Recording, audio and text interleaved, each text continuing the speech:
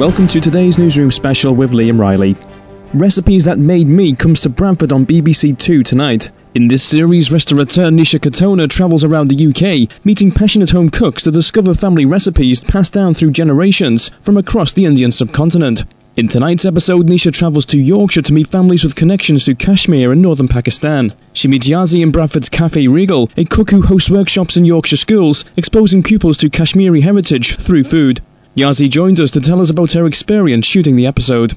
At Cafe Regal, we started off the filming first there with the Nisha Katona introduction of the Kashmiri food in Bradford and surrounding areas.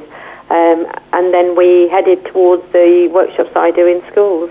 And what kind of food were you cooking with her? What we did was we did sort of cooking through hands-on sort of simple dishes, because I was working with pupils from mainly British white background, and my work is involved with educating children through food about different cultures and diversity. So again, with that, I have to keep the simple sort of dishes. So we were doing kebabs and chapatis, and the kids love seeing, the chapatis puffing up, and I love seeing all the different shapes and sizes they create.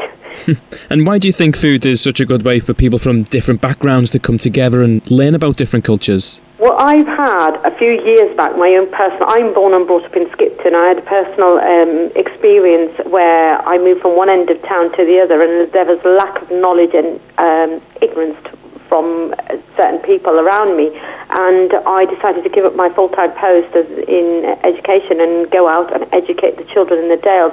And one of the things I found was food was a really good way of connecting communities. People may struggle with different cultures or skin colour, but they actually love the food we make. So curries are so popular. So that's how the actual cultural diversity food side of things happened in around Yorkshire that I deliver. And it's so simple, and without lecturing children about different cultures or religions and faiths, you're actually giving them the opportunity to be creative with food and hands-on practical activities, and the fact that they can eat and taste the food afterwards as well. Absolutely. So how important do you think it is to pass down culinary heritage to the next generation? Extremely important, because I think there's a lot of ready-made stuff going on there, and even within our own culture, we seem to be losing the traditional sort of skills, and it's really important. I mean, I use at this moment, actually, when you've just rung me, I've actually got spices that I'm packing at the moment, that mixed bazaars that my mum had actually mixed herself when she was, when we were children, and you often saw her, and then obviously that was passed down. I observed my mother, and now I have those skills, and then I've passed it to my daughter as well. So it's important to get the authentic sort of curries that we would use in our own family recipes. The curries in the supermarkets are not quite the same. Right, okay. So if you had to choose just one Kashmiri dish for people to try, what would it be?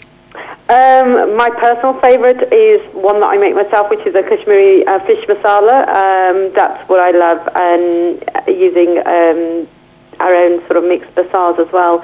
So I love a fish masala curry. Okay, well, Yazi, thank you very much for talking to us. Thank you, take care. Across West Yorkshire, Manchester and Glasgow, this is Sunrise Radio on FM, DAB, online, mobile, tablet and TV.